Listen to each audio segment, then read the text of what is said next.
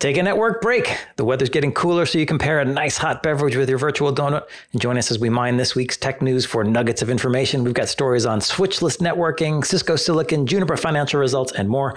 Response today by Juniper Networks Apstra. Apstra's intent-based solution simplifies the deployment, operations, and management of your data center network from day 0 through day 2, delivers automation and continuous validation of your network in multi-vendor environments. The result is savings on downstream costs and exponentially more value from your network investments. You can find out more at juniper.net/packetpushers/Apstra. Speaking of Apstra, stay tuned after the news. We have a Tech Bytes conversation where we talk to an Apstra customer. They're an IT solutions company. They're using Apstra internally to run their own data center network as well as a hosting environment for their customers.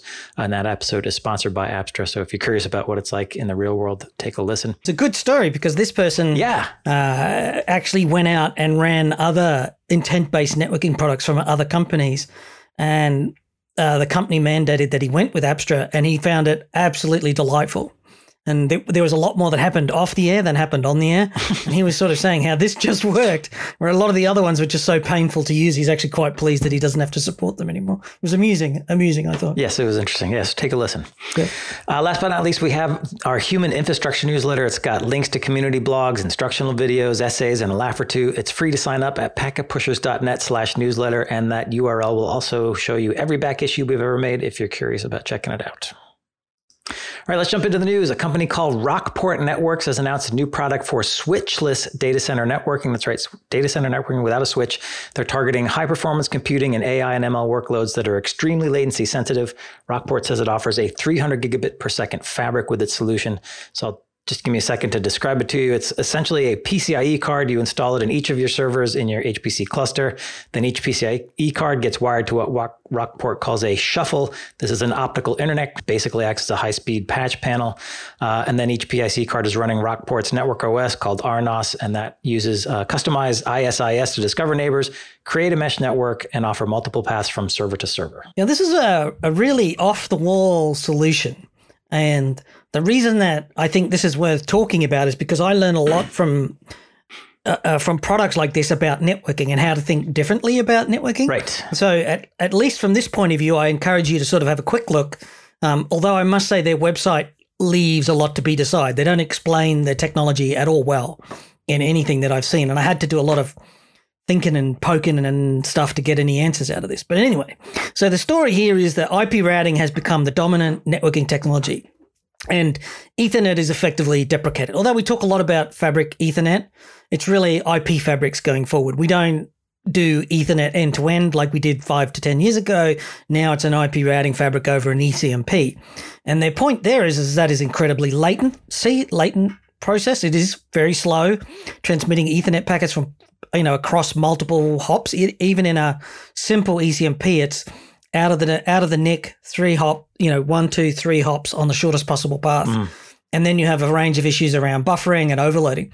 So what they've done is they're using a DPU, basically a smart NIC with some fancy features on it. And they've connected a 12-core fiber optic interface, which is a standard connector. And then they're connecting all 12 cores to a passive optical switch. So it's unpowered, standard PON type component, pretty much off the shelf, I would imagine. And then what they do is they use the DPU to decide which of the other 12 servers in the fabric, I'm pretty sure this is where the performance comes from, 300 gig fabric, they're going to route the traffic to. Is that basically right? Because you took the briefing. I wasn't able to make it. Yeah, that's basically right. Yes. As I mentioned, they're using ISIS to figure out the path through the network, but because it's a passive optical, you can essentially create 8 different pathways to get to each of the 12 nodes you're interconnected to. That's right. So effectively, you're just directly connecting a bunch of servers together. Right. Yeah, there's no intermediary switch, essentially. Yeah. Yeah, over a passive optical network, right. Which is, we already use GPON and PON for residential networks on the same basic idea. So this is that. So if you're going to make a product like that, it's not going to be an at-scale data center. I don't think they can even scale beyond one switch. Is that right? One shuffle. No, they can. I asked about that. They can interconnect shuffle, so you can go from rack to rack. You have to connect a shuffle to a shuffle. But yes, they did anticipate that issue. All right. That sounds a bit, because then you're not going to get direct bandwidth from end to end. You're going to have contention for the optical paths. So that would There's questions I would ask after that. But anyway, the point is DPU-centric solution that uses an FPGA. It's not an ASIC, which suggests they're still in the early days. Most times when you build something like this, you start with an FPGA, which is a programmable array. And then as your solution matures, eventually you commit to building an ASIC so that you actually have the maximum performance and the cheaper cost. FPGAs are expensive to develop, more expensive to maintain because they're all software driven than an ASIC. And at some point you get to the point. But right now, if FPGA-driven SmartNIC, which is fine, and it's probably worth saying that if you're building a HPC solution, you're running a SmartNIC of some sort anyway to accelerate the I/O. You're wanting to do storage at very high data rates. You're wanting to transfer data at very low latency rates, and you use some sort of SmartNIC. So most people in the HPC networking aren't using the onboard Ethernet at all. They just turn it off and fit a SmartNIC to it to get the extra performance and the high speed. It's not uncommon for a HPC to have dual 25s, dual 50s, or dual 100 gigs, just so they can read and write to the storage at speed. So very different from normal compute. One of the things I liked about this was that your rollback isn't too painful. Take the NIC out, throw the whole thing in the bin, and you're back to using your servers. Right? That's true. Yes, if you decide you don't like it. And we should know. Yeah, it's not like, last week we talked about Pensando and their custom DPU inside the switch. Right. Well, if you didn't like it, you're stuck with it, right? You can't undo. And you're stuck with a switch that's got this extra hardware, which probably needs a custom operating system and blah, blah, blah, operating, all that stuff. So you probably want to stay away from that. Yeah, and to be clear, they're not necessarily going after the traditional enterprise data center. They are very highly focused on essentially supercomputing operations, high performance clusters where congestion and latency could make a workload take longer. And these organizations with these HPC clusters want to get as many workloads running and have those jobs complete as quickly as possible. So the faster you can make that happen, the better off they are. So it's very much a niche product, I think, but they've come up with an interesting design to solve problems of latency and congestion. Yeah, I would be, there's definitely a market for this. If you're an enterprise and you're looking to do a HPC, high performance compute environment in the corner and it's going to take 5 to 10 servers, this makes sense. You don't want to be using your Ethernet for that data. It's going to saturate your backbone. If you've got traditional switches that are, middle cost switches, they're just not going to handle the volumes of data that HPC throws around. You're going to have the switches will die, the buffers will be overrun, sustained loading will cause your backbone to collapse, all sorts of problems. This is actually, explaining that to people is very hard until you've been through it. But this makes sense. And and like I said, getting into this and just giving you a different way to think about fabrics is a really interesting idea. Yeah, just to round it off, they haven't, they're not doing some strange overlay. It's Ethernet. The one thing they're doing is taking the Ethernet frames and chopping them up into smaller chunks and putting their own header on them to get them, to find the best path through the network. But it's Ethernet, it's ISIS. They've done some modification of that routing protocol to optimize for that network. They're probably using P4 to create their own frames and doing some custom handling. And that's what InfiniBand does. So if anybody out there is going like, smells like InfiniBand, I'm like, yeah, I'd agree. Smells a lot like InfiniBand. And a lot of people who do InfiniBand actually know nothing about the network because InfiniBand literally creates static high bandwidth, low latency paths from end to end. And I've worked with HPC customers who have no comprehension of how Ethernet works because they've always done InfiniBand and it just works. So, yeah. Yeah, they're using actually Mellanox drivers on the card. So it is Ethernet at the base. All right, so we've got a link in the show notes to the announcement. I'm hoping to maybe write something up with a little bit more detail and maybe some other links to white papers and stuff or data sheets if you're interested. But maybe we can post the briefing doc for people to look at. Oh, yeah, I guess we could do that, yeah. Yeah, so keep an eye out if you're interested in it. We just thought it was interesting and wanted to call it out, but we will move on. Cisco's announced new custom ASICs. It's in its Cisco Silicon One portfolio. This is the P100. This new routing ASIC offers up to 19.2 terabits per second throughput and can be used in both fixed form factor and modular equipment. Yeah, this feels like a low-key announcement to me, Drew. It didn't feel like Cisco was, putting on the top hat and tails and doing a big launch around this with big press announcements and analyst engagement. This felt like an evolution, because we know from other ASIC makers that you ship the baby versions first, then you get them into the market, you get some feedback from the market on the design, whether the features are right, you find the bugs, and you fix them in software 9 times out of 10. And then once you get that fixed and you start ramping up your production volumes and you start getting the yield in the fab, and then you actually ship the final version, the high-speed version that you actually planned to ship 5 years ago. So this is exactly the same path here. I think Cisco's evolved with the P100 chip. Now, this is not a switching ASIC. This is a routing ASIC. Cisco wants to pitch this as being in its high-end routers and its high-end modular chassis. So if you're a normal enterprise, this is of no interest to you whatsoever, because Cisco's only going to sell this in its high-end products, which are, as we know, Cisco likes to focus on its high-end. It's not so interested in the everyday enterprise these days. It's much more about the big end of town. Small number of sales, big money. That's what it's more looking for. Right. Do you see anything in there that I didn't see? I mean, Cisco announced the Silicon One line back in 2019, and that's when they made, a lot of noise and fuss about it, like Cisco getting back to its roots of custom silicon and super innovation and development. So yeah, I agree that this is just, now that they've got that up and running, they're churning out new varieties of the ASIC. The thing I don't think anybody cares about custom silicon anymore. I don't think is it a differentiator, do you think? What they're saying is, particularly on the fixed router size, with this ASIC, you can get a box with 24 800 gig ports or 48 400 gig ports on one ASIC instead of having to do it across multiple ASICs. So that's, cheaper power, cheaper cooling, smaller form factor. So if you're, a service provider, a telco, that could be significant for you. When an ASIC person talks about power savings, a bigger chip has more ports and faster throughput. So as long as you use the extra ports and the extra speed, then you get power savings, right?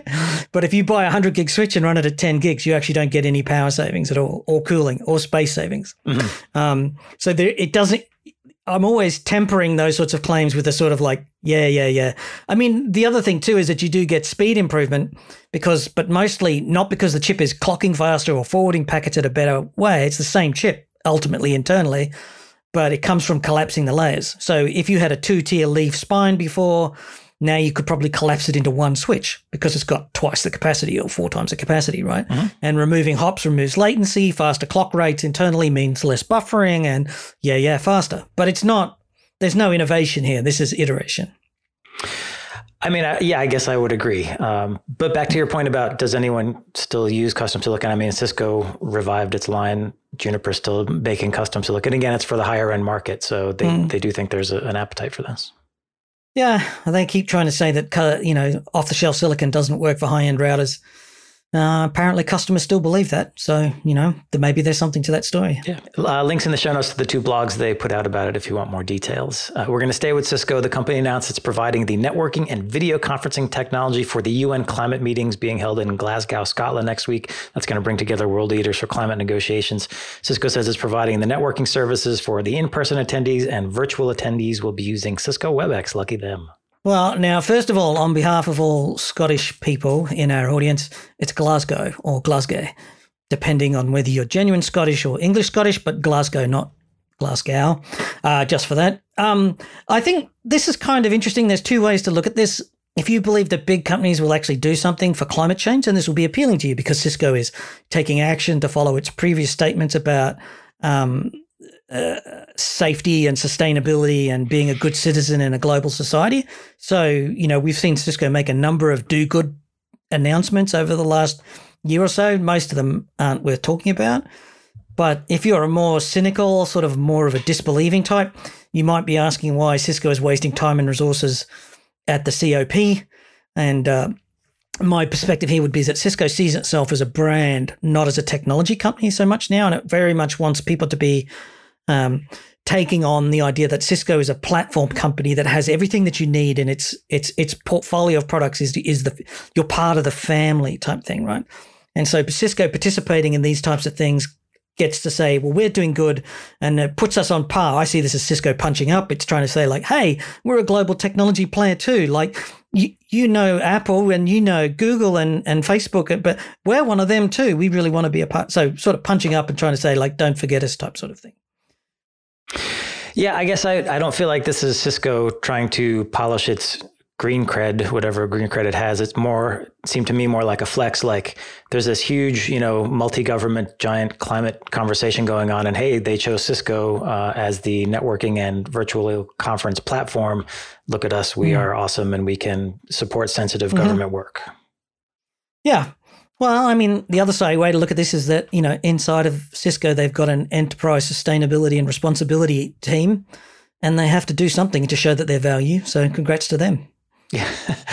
Cisco also happened to mention that they have a specific Legislate for WebEx offering. This is a WebEx platform designed for government legislatures. So things like it's got purpose-built capabilities around voting, conducting hearings, lots of work on ID and access management, supporting remote attendance by legislators. So yeah, to me, this is again more of an advertising move by Cisco to say, hey, WebEx isn't just for business, it's also for your government. Yeah, and that's why I was saying there's two sides to look at this. They're angling it mostly as they're participating in, addressing climate change, but on the other hand, a good marketing exercise to key stakeholders as well. So maybe both sides are viable. Yeah, maybe. Moving on, VMware has announced a partnership with the Amazon-owned Arrow. Arrow provides home Wi-Fi mesh networking devices, and under the partnership, businesses can provide their remote working employees with Arrow devices for home Wi-Fi and then use VMware's SD-WAN and SASE services to prioritize and secure your business-related applications. This just feels weird. Like Arrow is very much a consumer-grade type product, so this doesn't really pass my test of reasonableness. When you hear something, does that feel reasonable? And I can't shake the feeling that VMware is integrating a consumer level product into its enterprise IT portfolio or its service provider portfolio, because VMware is very much splitting into two business units now. One's telco centric and another one is enterprise centric. And why would it use Eero to add Wi-Fi? Why is it not using the existing hardware capabilities of its VelaCloud product for SD-WAN and SASE? Why not use that? And so it seems a bit odd to me to start saying Eero is at the edge of my network. What do you think? I actually think it makes a lot of sense. VMware can, raise the typical FUD about distributed work and make nervous executives pick up on the SASE solution while also selling them a Wi-Fi mesh network. I will say Arrow, I think, is one of the more popular home Wi-Fi mesh networks. I use it at home. I've had good experience with it. What I don't know is when I buy the solution, obviously I get the Arrows. Do I also need some kind of VMware SD-WAN router at the edge, or am I using an agent on the device? Is there a browser extension? That's not clear to me. Yeah, what they do is there must be something going into the code of the Eero in the future where traffic is being sent to the VMware SASE engine for inspection and logging. Right. So somehow the Eero will become not an SD-WAN, but a tunnel, which just forwards all the traffic into VMware's cloud, and then they'll do all of the security and logging and inspection that you expect it to have for remote work. That's how I understand it. Yeah. Again, I'm not clear. Is there an SD-WAN router I also have to buy from VMware, or are they just doing some kind of tunneling? I'd like more details, but they're focusing more on the high level aspect. This is an announcement of a partnership. I thought that there was like a business unit inside of Amazon that said, you know what, VMware is doing something with AWS. Wonder if we can lean on them to sell more of our product. And VMware sort of went like, well, we better not offend them. Like, because AWS is kind of our buddies and we need them. Do you know what I mean? Like this kind of could be like that, like Eero is sort of forcing the issue maybe, but whatever. I see why you're saying that, but I actually could see VMware executives leaping at the chance to sell their SASE service because they know, lots of executives are frantic about remote work. We've talked to lots of customers and lots of vendors who are jumping on this bandwagon. So I think this VMware is like, hell yeah, let's do this. Yeah. I mean, it could work. There's an angle where it's viable, but I guess the other side here is that Eero is making a big deal about its Wi-Fi 6 and having gigabit performant Wi-Fi, which is pretty pointless when you've got like a 10 meg internet connection. Right. But, okay. Just saying. A gigabit Wi-Fi doesn't give you a gigabit of internet. And so there is that. And then if you actually send it off into VMware's cloud for inspection, that gets even slower.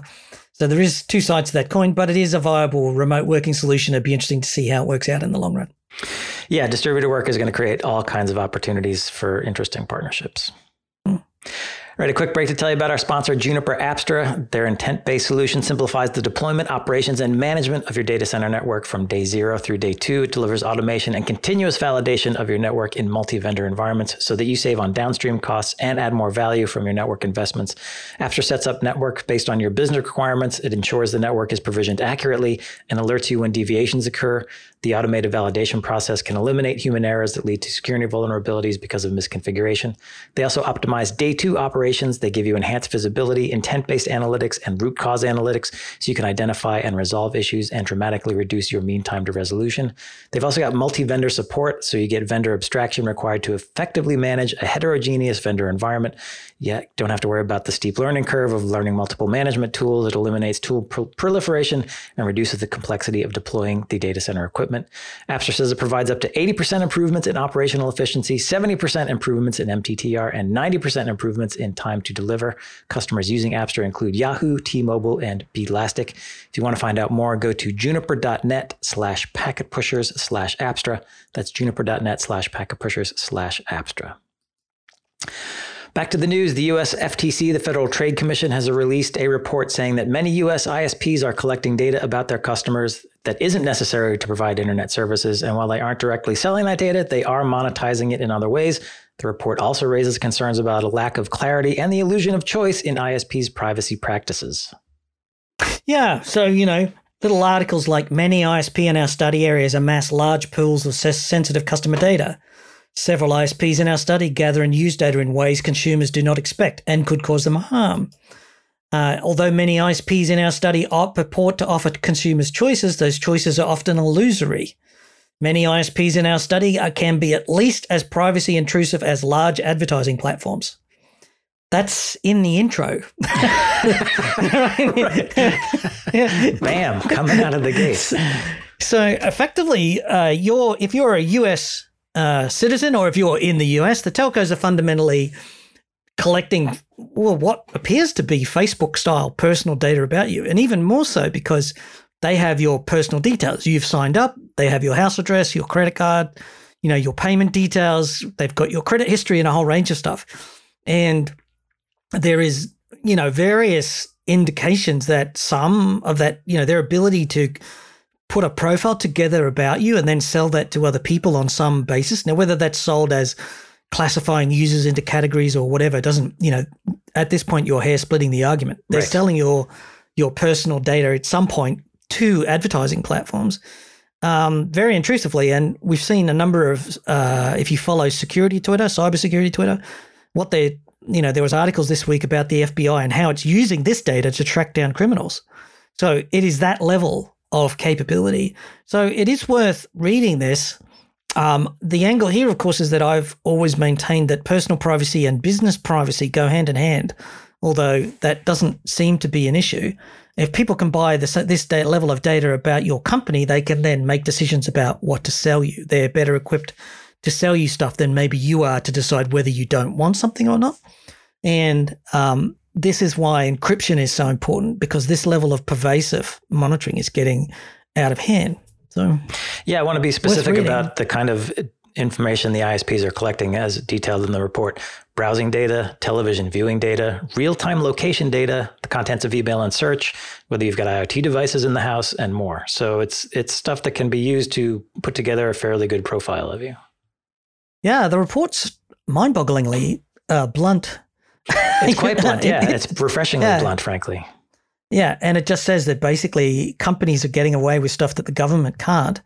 Like, I don't think European governments would even begin to allow this sort of level of data connection and fingerprinting, because keep in mind that a telco, if you've bought the same broadband connection as well as your mobile phone, they're seeing all of your data, right? Your mobile data and your home data and so on. So. Right. And a lot of the ISPs in the US are part of conglomerates that have other businesses like, media businesses, cable businesses, and so on. So they can also share that data within these organizations to, boost their targeted advertising capabilities. So maybe the VMware with the Eero thing is relevant because you don't want people fingerprinting your employees' data, what they're doing. Yeah, maybe if you're getting that encrypted connection, maybe that helps. I don't know. In any case, the report mentions that because of the lack of net neutrality rules in the U.S., the FTC and FCC can't really do anything about this. So legislation is going to be required by Congress to make anything happen. So call your representatives. It would require your government to make a change in policy for anything to be fixed. Yes. So otherwise, welcome to what looks like Chinese government oversight, just by companies. It's the corporate panopticon. Yes. That's it. I think so. Yeah. All right, moving on. Greg, let's get an update on the supply chain. You got a private comment about practices from Cisco and Arista regarding orders and how it relates to supply chain constraints. Yeah, somebody sent me a note that Cisco and Arista are implementing policies that orders can't be cancelled and that equipment cannot be returned due to the supply chain in addition to price increases. Now, we talked about the price increases. In one hand, your instant reaction to this might be to say, how can they stop me from returning equipment I don't want? And I think the answer here is that vendors are actually protecting their stocks from customers who bulk order and then cancel. So if you're a certain type of customer who says, well, I've got a project underway, I tell you what I'll do, I'll get my order in for, $1 million, 2 million, 50 million, $500 million worth of products. And if I don't like it, I'll just cancel it. Like if we decide we don't want to get, so we'll just get the order in now. Mm-hmm. Or if the distributors get in and say, well, I want to be able to have stock, because if I've got stock, then I can sell it and my competitors can't. So they start placing orders for stock. And then if the distributors start canceling those orders because nobody buys that particular product, Cisco could end up with a warehouse full, and Arista could end up with a warehouse full of product. And then when I tweeted this out, somebody piped up in my Twitter feed and said, yes, we did have a $2 billion write-down when exactly this happened at the last time. There was a supply chain problem. Wow. There was a whole bunch of purchases which were subsequently cancelled, and we ended up with a warehouse full of products that we couldn't sell. So that's one side. Now, if you're a customer, you might feel aggrieved that you can't return products that you don't want or whatever. I think the challenge here is to be aware of this and plan appropriately. Generally, my advice is to just stop upgrading. Just, if this uncertainty is causing you problems and all this supply chain problems, just cancel your upgrades until the business turns around, until the supply chain gets fixed.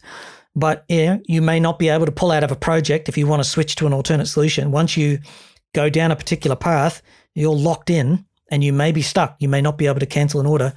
And even if they can't deliver it to you, you've got no hold or no comeback. You can't just cancel and move to an alternate supplier. So go into a project more slowly than ever before, knowing that this is exactly the solution and knowing that you might be facing 6 months to 2 years to get the product on your doorstep. Yeah, so we're going to talk about Juniper's financial results in just a second. And I was looking at the earnings call transcript, and a lot of the questions from the financial analysts were about the effect of supply chain on Juniper's margins. And Juniper, and I assume other networking vendors, are very concerned about protecting those margins, less concerned about protecting their customers. So this is another data point there that you need to be careful in what you're ordering and how you're doing it, because the vendors know there's a problem out there, but they're focusing on solving their problem, not your problem. Yeah. Prices are going to rise. We're already seeing inflation in the general economy. They're talking anywhere from 5 to 15%. So prices are going to rise just from inflation, but vendors are also indicating rises in the order of 20 to 30% to shareholders to cover increases in manufacturing costs and shipping costs and warehousing costs. All that stuff is going to go up. So even if you slow down on a project, you may find that the solution gets, 30% more expensive if you wait too long. So you're caught in a difficult situation. Yep. All right, let's finish up with Juniper Networks and their Q3 2021 financial results. The company had revenues of $1.18 billion for the quarter, up 4% year over year. Net income was $89 million, down 39% year over year.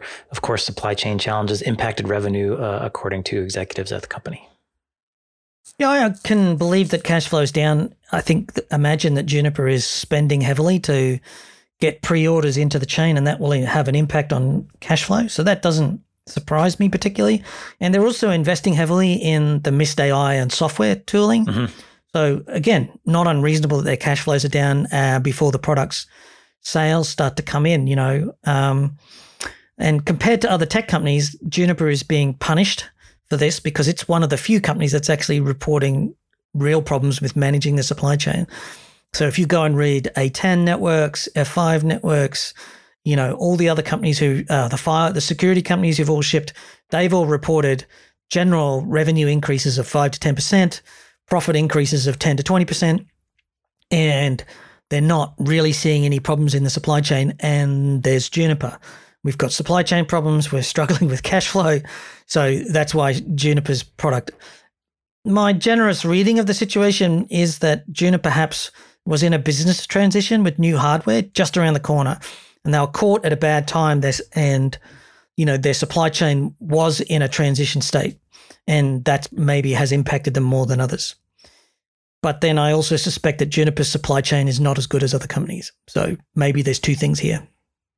I will say that in the earnings call, CEO Rami Rahim specifically cited Mist and Apstra as bright spots in the enterprise market, and that these products are pulling other Juniper products into customer environments, including EX switches, which he said had their highest sales in 7 years, thanks to pull through from Mist sales from the wireless side. Yeah, and rightly so. Mist is actually something that no one else has done.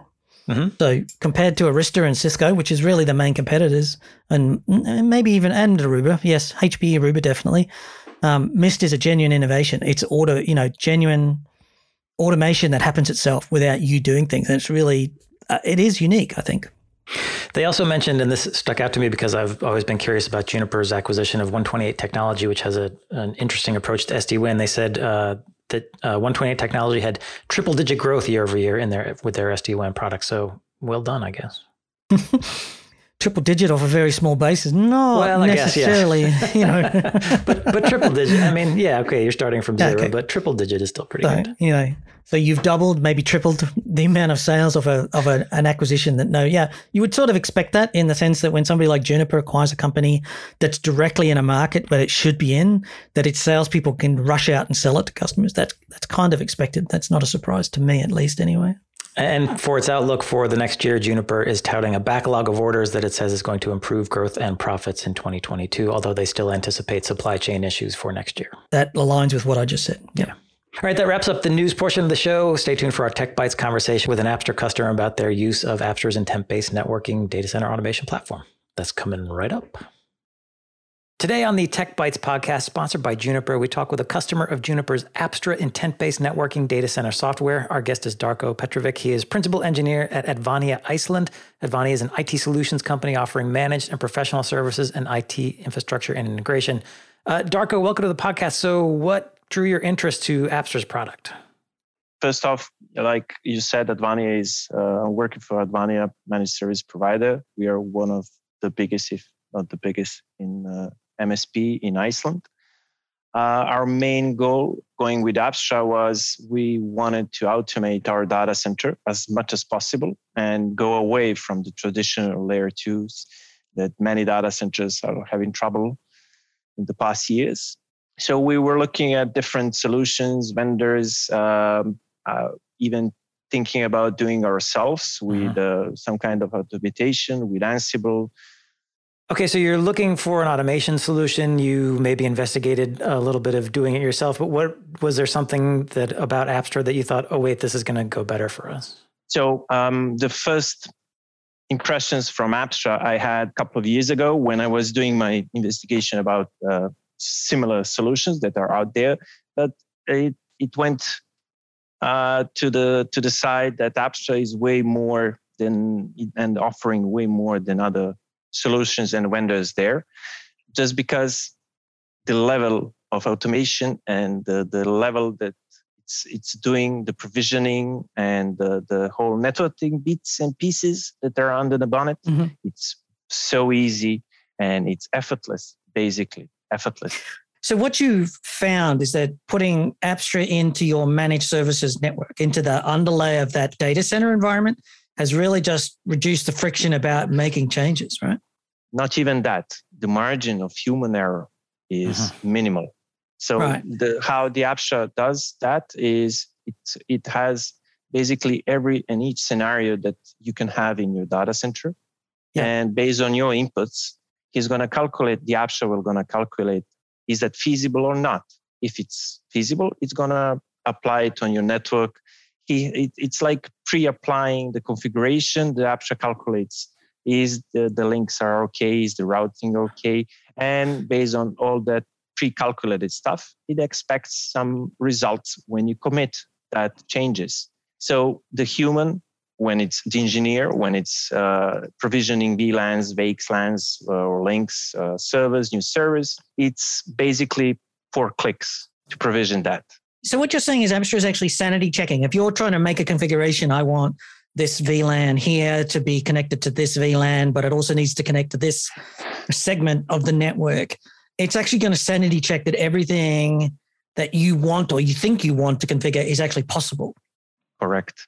Even the IPs, the VLANs, it's going to cross-check the VXLANs, the VLANs. It's going to complain if you're using the same VLAN. Or the same IP addresses ranges or overlapping. Correct. That's really cool. What can I ask just for a second here?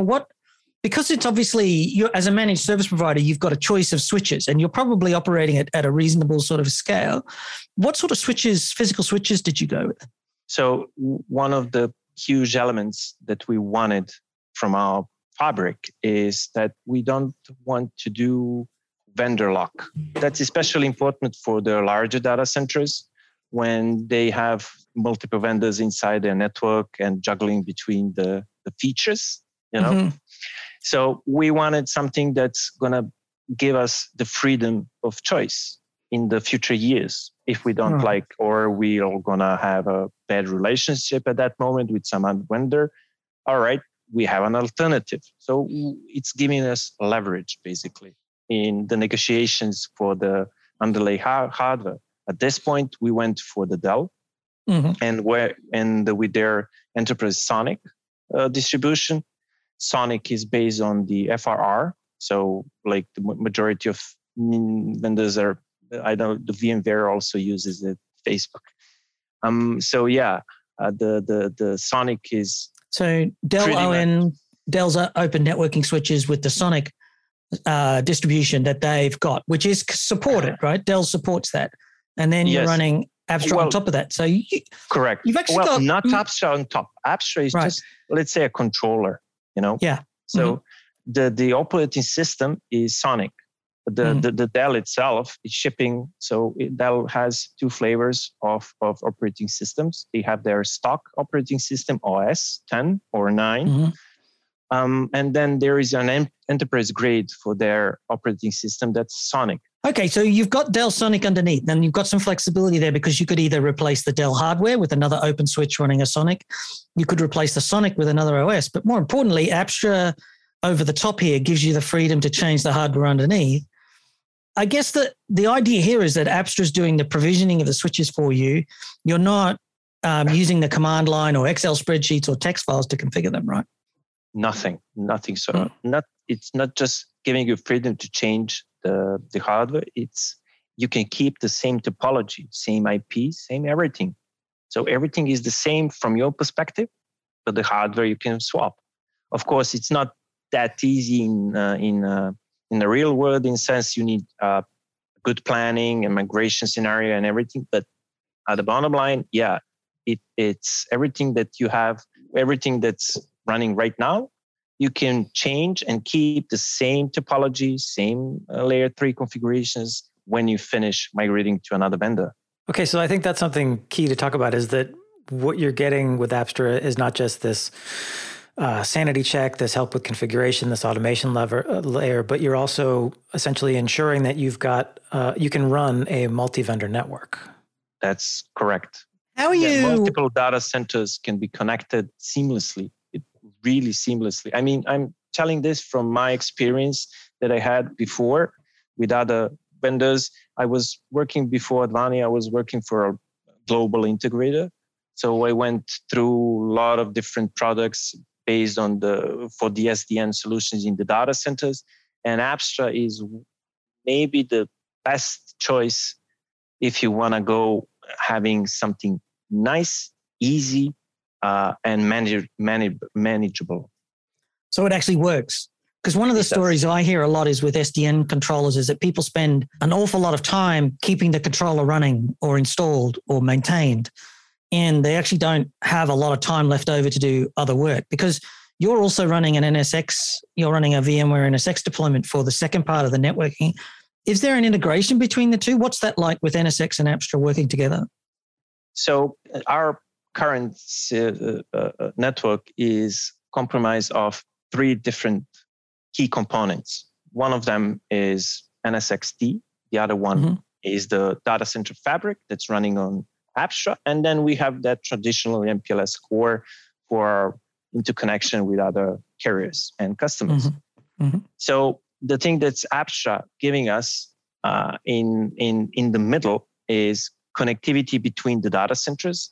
We're not touching the MPLS core in that perspective. So we can stretch a VLAN or L3 even, through multiple data centers. So Anycast gateway is also there, and it doesn't even hit the core. So the core is there, just a transport network, no configuration there. Right. From the configuration perspective of the NSXT, so Apstra is doing read-only queries to the NSXT manager, where you can see all the VMs, the VLANs, the VDSs, the port groups, and based on that, you can map out your Apstra switches, VLANs, the policies, or whatever you want. So what you're actually saying there is that you're actually integrating the NSX and the Apstra together. It's not a read write and everything's coming together and mystical magic happens. It's Apstra looks at the NSX configuration and knows what's happening in the overlay and can work to help you with that. Is that right? Correct. Well, it gives you information. It doesn't do the actual configuration of the NSXT. That's done separately, right? But it's done in NSX, right? Yeah. Right. Yep. Yeah. But everything that you configured there on the net, on the segments, on the T1s, the T0, T1, everything is visible in Apstra. I mean, the VMs to which network adapter is connected, then you can map out that. You can even forbid traffic. Of course, that's also possible in the NSXT, but additional security is available for you on the Apstra level. So you can... Right. So you can actually integrate the microsegmentation policy that you've got from NSX with what's in Apstra. It's not that Apstra is going to configure the NSX, but it's aware of what the NSX configuration looks like and you can see it. Yeah, and that means a lot to a network, guys. I mean, to see what they're working with. Also, the telemetry of the Apstra is fantastic. It's the telemetry is way better than anything than you're going to use on your NMS. Mm-hmm. It's a go-to platform for your insights on your fabric. You can see there everything from the bandwidth to the errors to the dropouts to the notification to even the microbursts are seen there. So what you're actually saying is your whole underlay is run by Apstra. It's monitoring the cable performance by looking for drops and signal changes on the optical, because it actually watches the optical state of the fiber optic connections to see if they're working. Same for copper, slightly different though, depending on the type of operating system and so forth. But if you want to know, is my spine running at capacity? Is there links in the ECMP, leaf spine architecture that are running too hot? You can find out. It's all just part of Apstra. You don't have to go and find another system to match that. That's correct. I don't know for copper though, because we don't have anything on copper these days. But for the fiber, and there is like a really nice graphic on Apstra for your link, for the spine and leaf links. And it's as your throughput as your bandwidth goes high, that visualization of that link goes thicker, So you have all the numbers there running, but when you see in the visual capacity, what's your limits? And that's really nice and really helpful. Because you know where you are. You like your mean time to innocence, like it's not the network, and you can prove it because you can look at everything and go like, bandwidth's fine, interfaces are up. It even draws out your entire topology, how your current topology looks like. All the links are there between the spines, the leaves, and the servers. Everything is there, like real lines. You didn't have to draw it or configure it or keep it up to date. So I mean, the only thing that's needed is when you build out your fabric. So you're gonna click on a lot of stuff, rename a lot of stuff. So that initial setup is a little bit nasty, as in never. So that's like mandatory in each and every solution. But the nice thing is that the Apstra will gonna build out your entire fabric just based on the LLDP. So that's it. You can plug in your spine and leaf links to whatever port, and don't even put an interface number in Apstra. It's gonna do it for you, and then it's gonna draw you out how your topology looks like. So Darko, I wanted to ask, whenever you bring in any kind of automation solution, there's a learning curve. It might disrupt the way people are used to working. Was there any friction with you and the team trying to get used to Apstra and this new way of working? Well, it was on my part, because when we started testing this on POC, it was version 3. we were testing version 3. And Major Apstra gave a lot of changes in version 4. So version 4 is, you'll get a separate sections for configuring connectivity, for external templates, route maps, etc., etc. So in that sense, me personally had some. Hey, you were the bottleneck. Yeah. But for the rest of the guys, it was easy because they don't know anything for the older they're coming in clean, right? yes. They're coming in clean. They're not thinking of all the configuration that's going on under the hood and trying to work out. So the learning curve is not that steep. It does have, like I said, with every new solution that you came across, it does have a little bit hard time to get around it.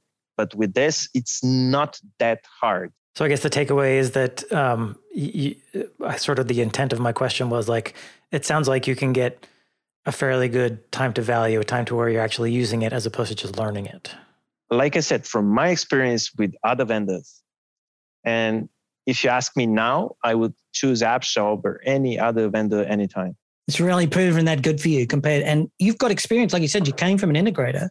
So you've actually had experiences on other systems and you're pretty happy with this one. Well, the bottom line is you don't need an engineer that knows Cisco, Juniper, I don't know, Dell, Huawei, whatever. You don't need that kind of engineer right now in your data center. You need a guy. Not for everyday work. You only need it when you're making critical change. Yeah. So you just need a guy that knows to click with a mouse. I mean, it's trivial comparison, but as in a nutshell, it's like that, basically. I mean, when you're running a managed service provider like Advania is, you don't want to have high quality, highly trained, high priced engineers doing everyday work. You want to have them doing deep work like firewall deployments and rollouts and reviews of structural like root cause analysis and that type of stuff. And as a senior, when I was a senior engineer, I spent way too much time doing scut work, or just configuring VLANs because nobody else could be trusted to do it. And it wasn't fun, right? No, it wasn't. I mean, like I said, Apstra is doing a sanity check for you. So the human error is, minimal. It really is.